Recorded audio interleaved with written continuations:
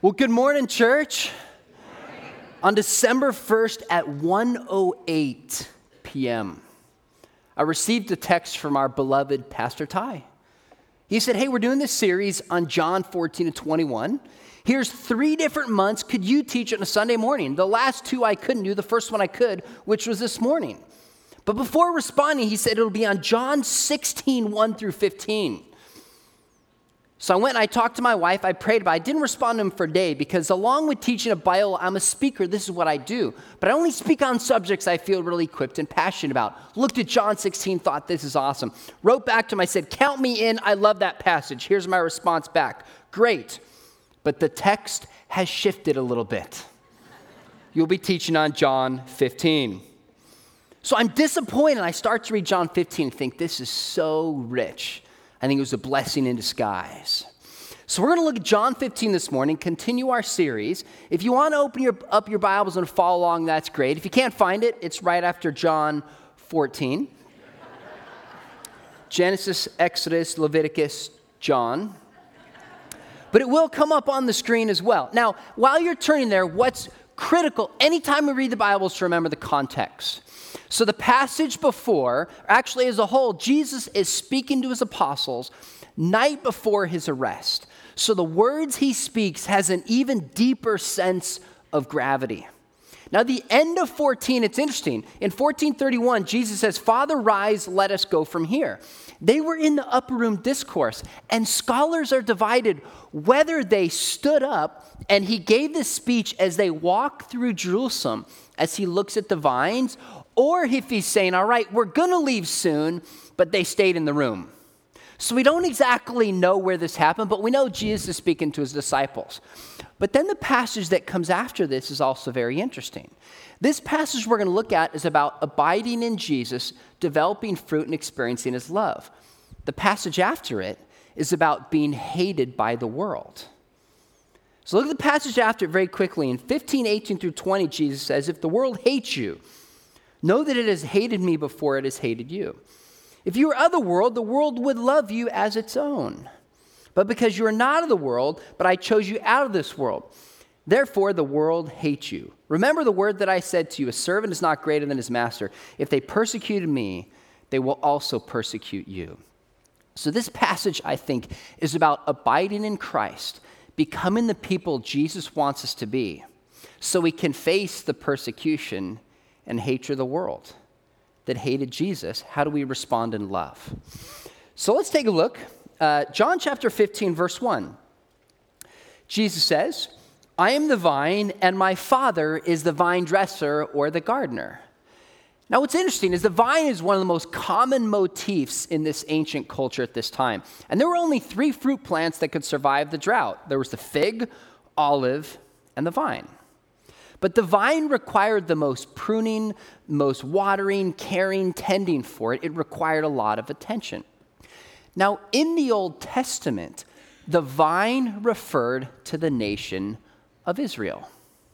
The nation of Israel was seen by the Jews as the true vine. But whenever Israel is mentioned as the vine, the emphasis is on Israel's failure to produce good fruit. So from the moment Moses led the people out of Israel into the desert, they start grumbling, to the book of Nehemiah, where they've settled in the land and rebuilt the temple. It's essentially a story of God's chosen people who failed to produce the fruit that they were designed to produce.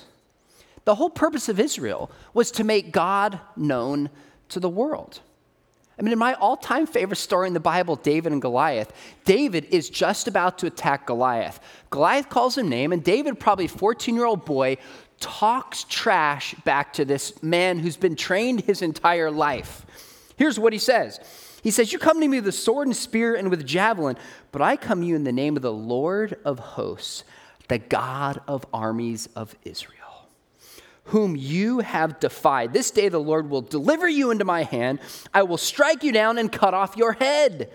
And I will give the dead bodies of the host of the Philistines this day to the birds of the air, to the wild beasts of the earth. Now here it is. That all the earth may know that there is a God in Israel. That's the purpose of Israel, to bear fruit, to proclaim God's name to the world. So when Jesus shows up and says, I'm the true vine, what's he saying? He's saying the vine is no longer a nation I am working through in the same fashion. Now, if you want to be connected to God, you have to be connected through me. I'm the true vine. Verse 2, every branch in me that does not bear fruit, he takes away. Every branch that does bear fruit, he prunes so it may bear more fruit. So which branches is God the Father going to prune? Okay, this is the participatory part of the program. Which branches is the Father going to prune? There was a lot of answers in that one. He's going to prune all of them.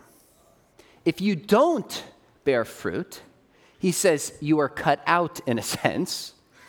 If you do bear fruit, you are pruned. Why? So you'll bear more fruit. You see, sometimes we suffer and we hurt and we go through difficult times, and our initial reaction is, God, why are you abandoning me?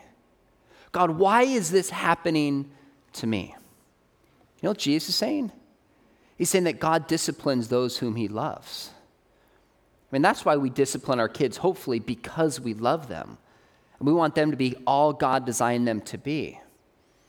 If you're going through suffering, the question is not, does God love you and care for you? That's not the question. The question is, will you respond in faith and trust, believing that God has your good and his good in mind if you'll just believe him? I played basketball at Biola University, and I know what you're thinking, but you're short and you're white. And you can't jump, which proves only one thing: there must be a God. I didn't really play my first couple years. My junior year, a little bit. My senior year, I was a captain. I played every game. The beginning of my senior year, my coach started disciplining me in a way he didn't before. You know what I knew instantly? Now he thinks that I matter for the success of this team. Right? He realized, oh, you better take care of the ball. You better get better on defense. Because I was going to bear fruit for the team. All of a sudden, I mattered in a way that when I was a bench player, didn't matter for the success of the team. In a sense, that's what God does. He disciplines us. Now, in this passage, just in this verse, the word fruit shows up 3 times. So what's meant by fruit? I think essentially what is meant by fruit is it's the qualities of Christian character. Love, joy, patience, kindness, goodness, faithfulness, gentleness, and self-control. Here's part of the point. You can do acts of goodness. You can do acts of kindness in your own power because you're made in the image of God. But we can only be truly good. We can only truly have self-control. We can only truly act from kindness when it comes from Jesus himself. We can't be good in our own power. So here's an interesting question as I read this. Why does a gardener prune a vine? Why? Well, one, because it needs the fruit, but why else? You know why? Because people in that culture would judge the farmer or the owner based upon the state of the vineyard. People walk along the street, look and see a vineyard that's shabby and it's not cared for, they make a judgment about the farmer. They see one that's cared for and is tended well, they make a judgment about the farmer. Look, you and I do the same thing, don't we? You go out at break to get some coffee and you see some unruly, godless children running by being loud. What's your thought?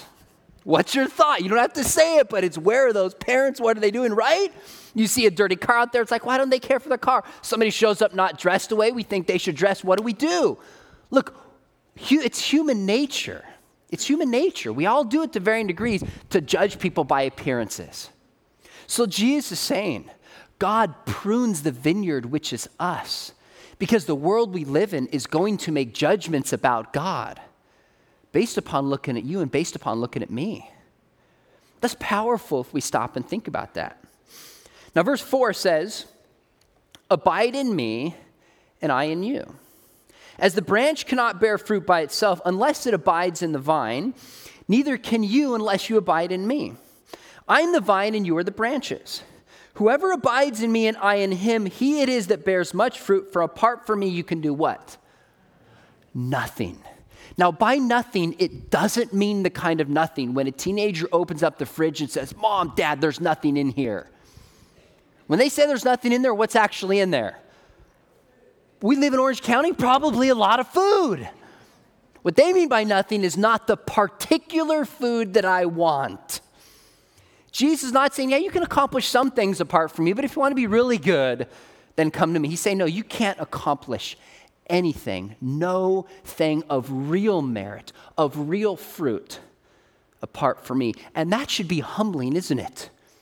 Because it's human nature when we accomplish something to think we're pretty great. What Jesus is saying, no. You should have a sense of humility that only the things we accomplish in terms of fruit are God working through us. So if our purpose is to bear fruit, and we bear that by abiding in Jesus, the question is, what's meant by abiding? Do you know in this passage, the word abide or an equivocation shows up 11 times? When something is repeated, it's pretty important. When something is repeated, it's pretty important. When something is, okay, I'll stop. 11 times. So if we can only bear fruit by abiding in Jesus, the obvious question is, what does it mean to abide in Jesus? The passage before that Pastor Ty read last week answers this. He says in verse 14, 20 through 21, in that day you will know that I am in my Father, and you in me, and I in you. Whoever has my commands and keeps them, he it is who loves me. And he who loves me will be loved by my Father, and I will love him and manifest myself to him. Notice a couple things. When we're abiding in Jesus, this isn't this mystical union like in Star Wars. Okay, by the way, how many of you have seen the Star Wars movie yet? Most grossing film of all time, hands down. How many of you have seen it twice or more? All right. In that movie, it's like you connect with the Force, right? It channels this energy through you. That's not what Jesus means by abiding. Abiding is a relational sense where we're in obedience to Christ. Now, as Protestants, this makes us nervous, doesn't it? What do you mean I abide in Christ by obedience? Because we want to emphasize faith and not salvation by works. But Jesus is saying here, we abide in him by obedience. Now look, think about it this way. I've been married to my high school sweetheart 15 years. The moment she said, I do, we were married. Look, this is actually a Superman ring. I don't want to point to my Superman ring, my wedding ring to prove it. That shows it. Now, the moment we got married, did I say, hey, I got the ring, you said I do, I can live however I want to? No, that'd be foolish. I might be technically married, but that would not be any kind of meaningful relationship.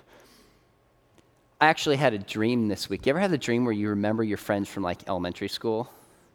I had this dream and all my buddies from like first grade, third grade, junior high were there. And I saw this girl who was my girlfriend in seventh grade. So I told my wife, I said, hey, I had this dream. And it was my girlfriend from seventh grade. She gives me this look like, uh-oh, where's this going? I said, well, here's what happened. I walked up to her, I saw her, I said, hi, haven't seen you in a long time. She goes, oh, it's not me, turns her back and walks away.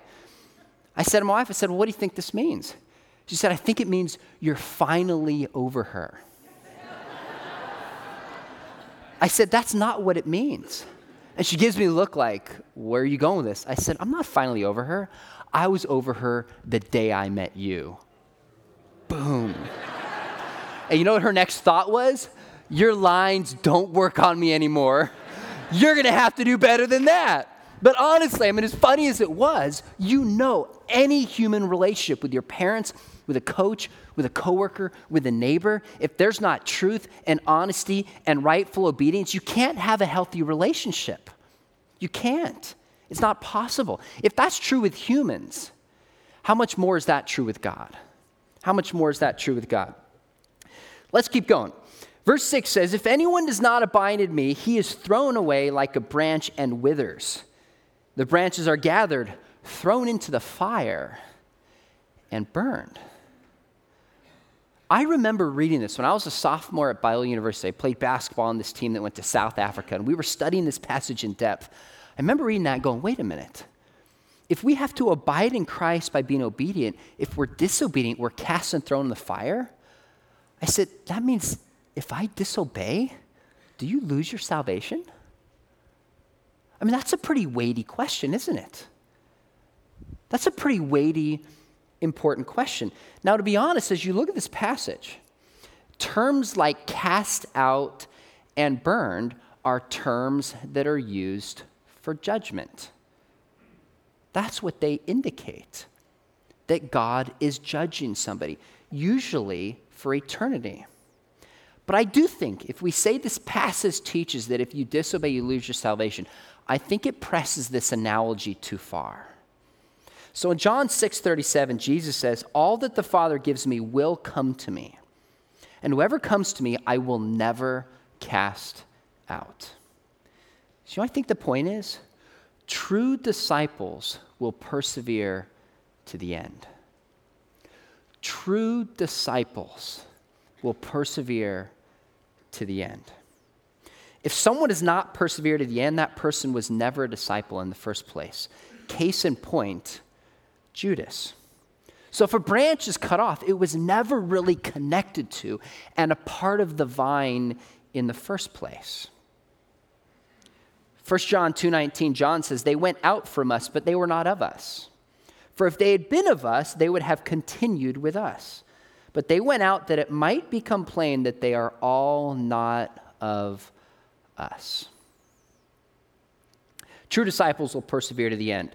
Let's keep going. Verse 7. If you abide in me and my words abide in you, ask whatever you wish and it will be done for you. Did you hear that? You realize Jesus just gave us a blank check for whatever we want. So you ready? Let's pray so we can just stop worrying about this building campaign, that $30 million will just fall down, land on the altar, and we'll be done. Who wants that? Let me see your hands. Yeah, that'd be nice, right? That'd be a pretty nice deal. Now, we all know theologies on certain channels which teach if you just ask for something, God will give it to you. And if he doesn't give it to you, it's because you lack faith. That's an unbiblical, hurtful, false understanding of the gospel. And this is why theology matters. I wrestled with this week, and here's how I think the best way to make sense of this is. Let me ask you a question. If you are truly abiding in Jesus, how will this affect what you pray for? If you and I are truly abiding in Jesus through obedience, how is that going to affect our prayer life? I sent out a tweet this week when I was thinking about it, and I wrote, the nature of your prayers reveals much about the state of your heart. What you pray for reveals, I think, your spiritual condition. I came across a commentator named Gerald Borchert. He said to this verse, this means the model of Jesus in life and the word must permeate the life and words of the disciple. When this happens, praying ceases to be selfish asking, and becomes aligned with the will and purposes of God in Christ. That means if we are truly connected to the vine in obedience, then the source of Jesus comes through us, and his will becomes our own. And we get what we ask for because our will is aligned with his. I think that's what Jesus is teaching. In fact, think of the Lord's Prayer. Listen very carefully to how this starts. I want you to count the number of times you hear the word your. Are you ready? Jesus says, then pray like this. Our Father in heaven, hallowed be your name. Your kingdom come, and then what? Your will be done. You notice how this is a theocentric prayer? Jesus saying, if you want to learn how to pray, don't start asking for yourself. Start by submitting yourself to God's will, whatever that is, even if we know it or not. And then when our wills are aligned with God, he starts to change our desires. He changes our wants and gives us whatever we ask for because our wants will be so aligned with what God wants for us. I think that's what Jesus is teaching in this passage. But he goes on, he says this, he says, by this my Father is glorified, that you bear much fruit and so prove to be my disciples. So this whole passage is about Jesus is the vine. We abide in him through obedience so we can bear fruit. Now he's saying, what's the purpose of bearing fruit? And it says that we prove that he's disciples. Now let me ask you a question. Who does it prove to? Who does our fruits prove to that we're disciples? Is it God? Do we prove to God that we are a disciple by our fruits? No. Because God already knows whether you're a disciple or not, because he knows the state of our hearts. Who does it prove to whether we're a disciple or not? The world, everybody else. It's everybody else.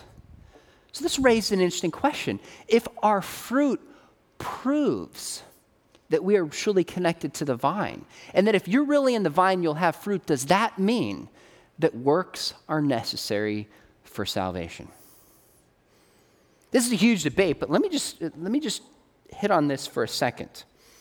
Okay, James 2:24 says, you see a person is justified by works and not by faith alone. According to James, faith and works.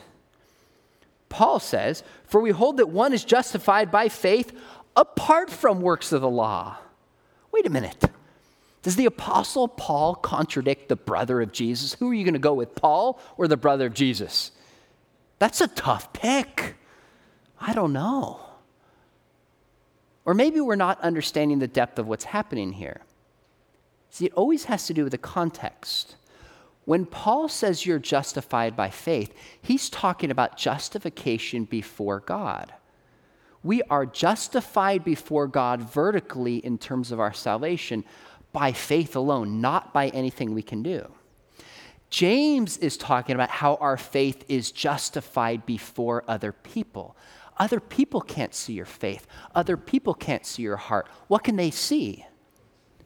Your actions and your works. So are you justified by faith or justified by works? It's both.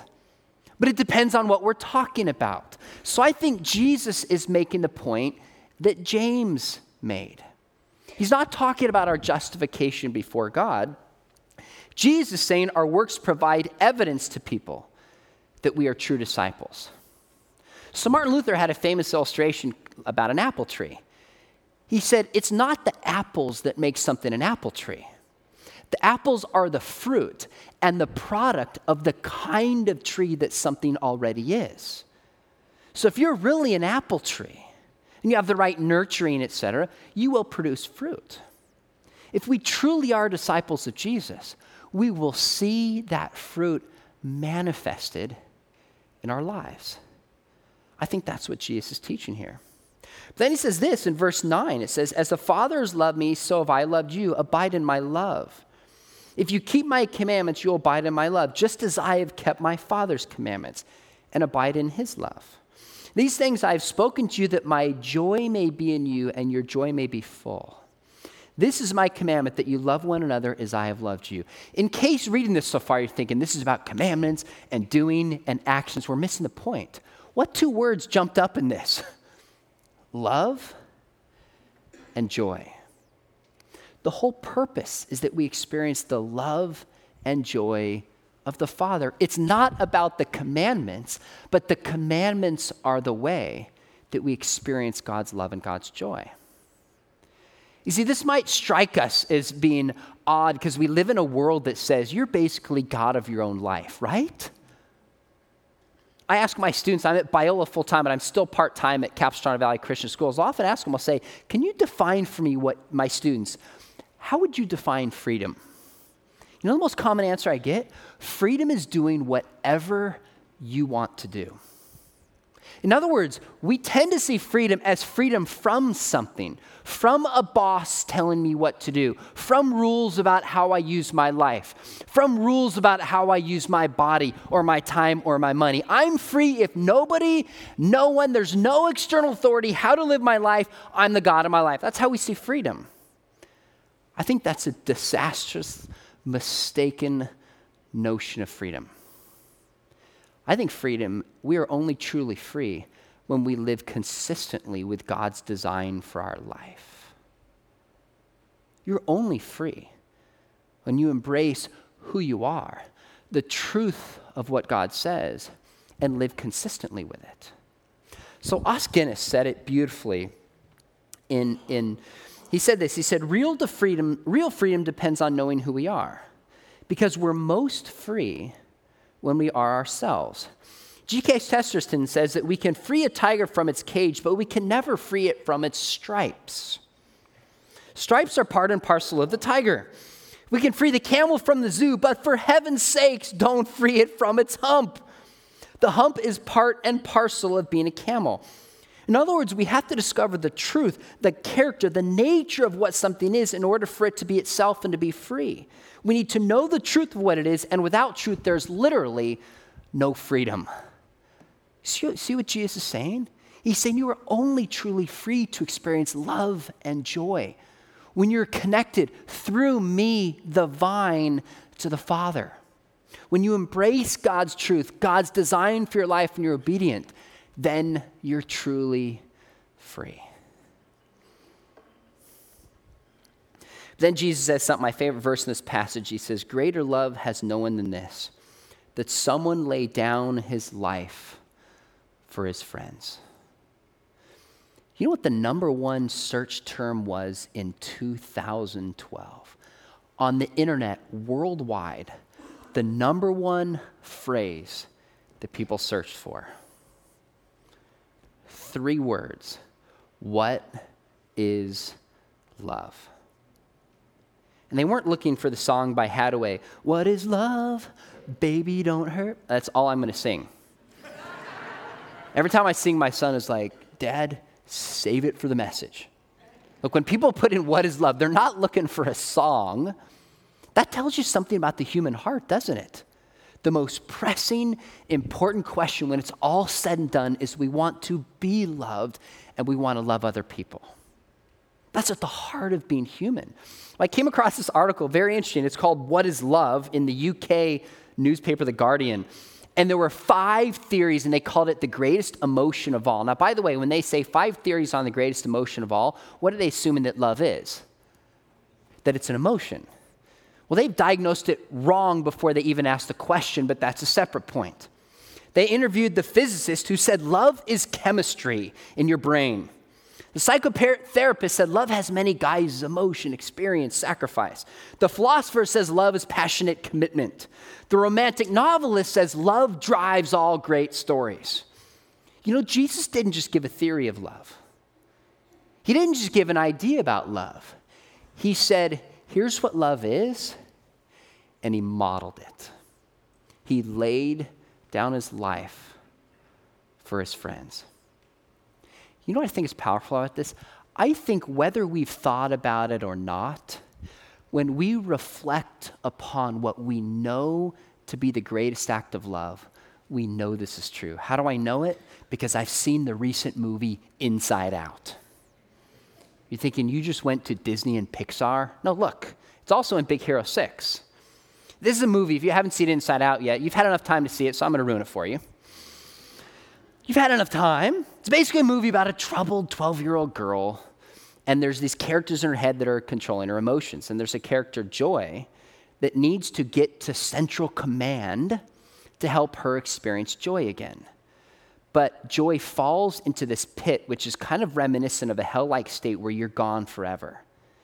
And Joy can't get out of it to make the 12-year-old girl happy again, which means she's destined to just be sad. Well, they remember from the girl's memories this old little wagon that if you sing songs, it flies. So this Joy and this imaginary character, Bing Bong, find this wagon. And they're trying to get up this huge crevice. And they sing these songs. It gets up, it falls short, it falls short, and it falls short because the wagon is too heavy. Then finally, Bing Bong gets an idea. On the last one, they're flying up towards the top. They're almost there. Bing Bong bails out. And this wagon just makes it. The moment I saw that, number one, my wife was crying, which was great. I thought, what a powerful demonstration of love. And you see this imaginary character just disappear, gone forever. Isn't that what love is? I mean, shown for a kid, the greatest act of love, because the greatest thing we have to give is our life, is to lay down our life for a friend. Jesus didn't do it in a mythical story. He did it in real life. And he says to apostles to follow after him. And then in one of the last verses, he says this. He says, "You are my friends if you do what I command. No longer do I call you servants, for the servant does not know what his master is doing, but I have called you friends. For all that I have heard from my Father, I have made known to you." You know, we think about God in many terms. God is our King, he's our Redeemer, he's our Creator, our Savior, Master, Judge. But Jesus just introduced a new term that makes Christianity shocking compared to the rest of the religions in the world. You know, in Islam, you can't consider God a friend. God is distant, and he's a judge, and he's powerful. His will is done, period. Don't question him. Eastern religions, Buddhism and Hinduism, you can't call God a friend because there is no personal God. In the Old Testament, basically, Abraham and Moses were referred to as a friend of God. That's it. Now, Jesus is saying to his disciples, and by implication, all his followers, you too are a friend of God. A friend of God. Now, I love this because we live in an age where friendship is cheapened, isn't it? When I was growing up, I probably had 6 or 7 friends. Now I have over 5,000. 5,000 friends on Facebook. 40,000 friends on Twitter. They're all my friends. Why? Because friend doesn't really mean anything, does it? You know what's amazing? I read a study just this week that said the more time a young person spends on Facebook, the more they tend to think that other people are happier than themselves. Now, I'm not against technology. I think it's good in some ways and bad in another. But what happens when you look on Twitter and Instagram and Facebook? Everybody's smiling, their lives are great, and oftentimes you're not there with them. And neither am I. I actually think we have more ways to connect relationally than ever before, but I think our relationships are more shallow than they've ever been. The heart of what it means to be human is to love God and love other people. And Jesus says, you can be a friend of God. The source of goodness, the source of where love comes from itself. We can be a friend of God. Why? Because Jesus bridged the gap through his death to pay for our sins. In the Old Testament, they couldn't approach God.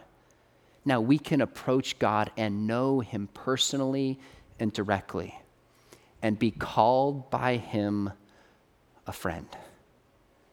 That's radical and amazing. Jesus ends by saying, "These things I command you so you will love one another." What's he doing in this passage? He's basically saying, let me just sum it all up for you. All this about the fruit and the vine and abiding is essentially this, that you will love one another. And when Jesus was asked what's the greatest commandment in the law, what did he say? He said, love God and love other people. So let me just end by asking you some questions to bring this home. Let me sum it up and ask you some questions. Essentially, Jesus is saying this. He's saying, look, you can do nothing apart from me. You can do nothing. He's saying it's not the nation of Israel. It's not something else. He's saying, I'm the true vine. I am the only way you can truly be connected to the Father. He goes, if you abide in me through obedience, I will bear fruit through you. Why? Because the life you live will testify to the world about who I am. You can do individual good things in your life, but you can only truly be good with the source of self, Jesus, who's the only person who's ever lived, who never sinned. So if you're a Christian and you've been following Jesus, and maybe you're hurting, maybe you're going through a difficult time, maybe you're going through a pruning period, the question for you is this: not does God love you? That's not the question. That's a given. If you follow after Jesus, he loves those who are his. The question is, will you trust and believe that God is good? and know that he might be working something even more deep that you can see. And realize that he's pruning you, disciplining you, because he loves you. If you've been in Christian circles in the church your whole life and felt like your life has just been one successive frustration after another, and you're not seeing any fruit, let me ask you a question. Are you living in obedience to Jesus? Are you living in obedience to Jesus? Maybe you've had a frustrated Christian life because you have never truly submitted yourself to the Father through Jesus Christ and experienced the freedom and the abundant life that comes with knowing the only source of goodness and truth. If that is you and you have not bore any fruit, maybe today is to ask yourself the question, do I really know Jesus? Is there some sin in my life I have refused to submit to him that is keeping me from experiencing the goodness that Jesus has in store for me? Let's pray. Heavenly Father, we thank you for this church. Thank you for the people that are going here. We do pray for your guidance. We pray for your wisdom, as we have a lot of ideas of where we want to go with this church, and in a way that we pray will bless the community. Thank you for loving us. Thank you for disciplining us, as difficult and painful as that may be. Whether we feel personally pruned or not right now, God, just give us the strength to love and follow you no matter where we go, so we can be a light to a broken and a hurting world. And we pray this in your name. Amen.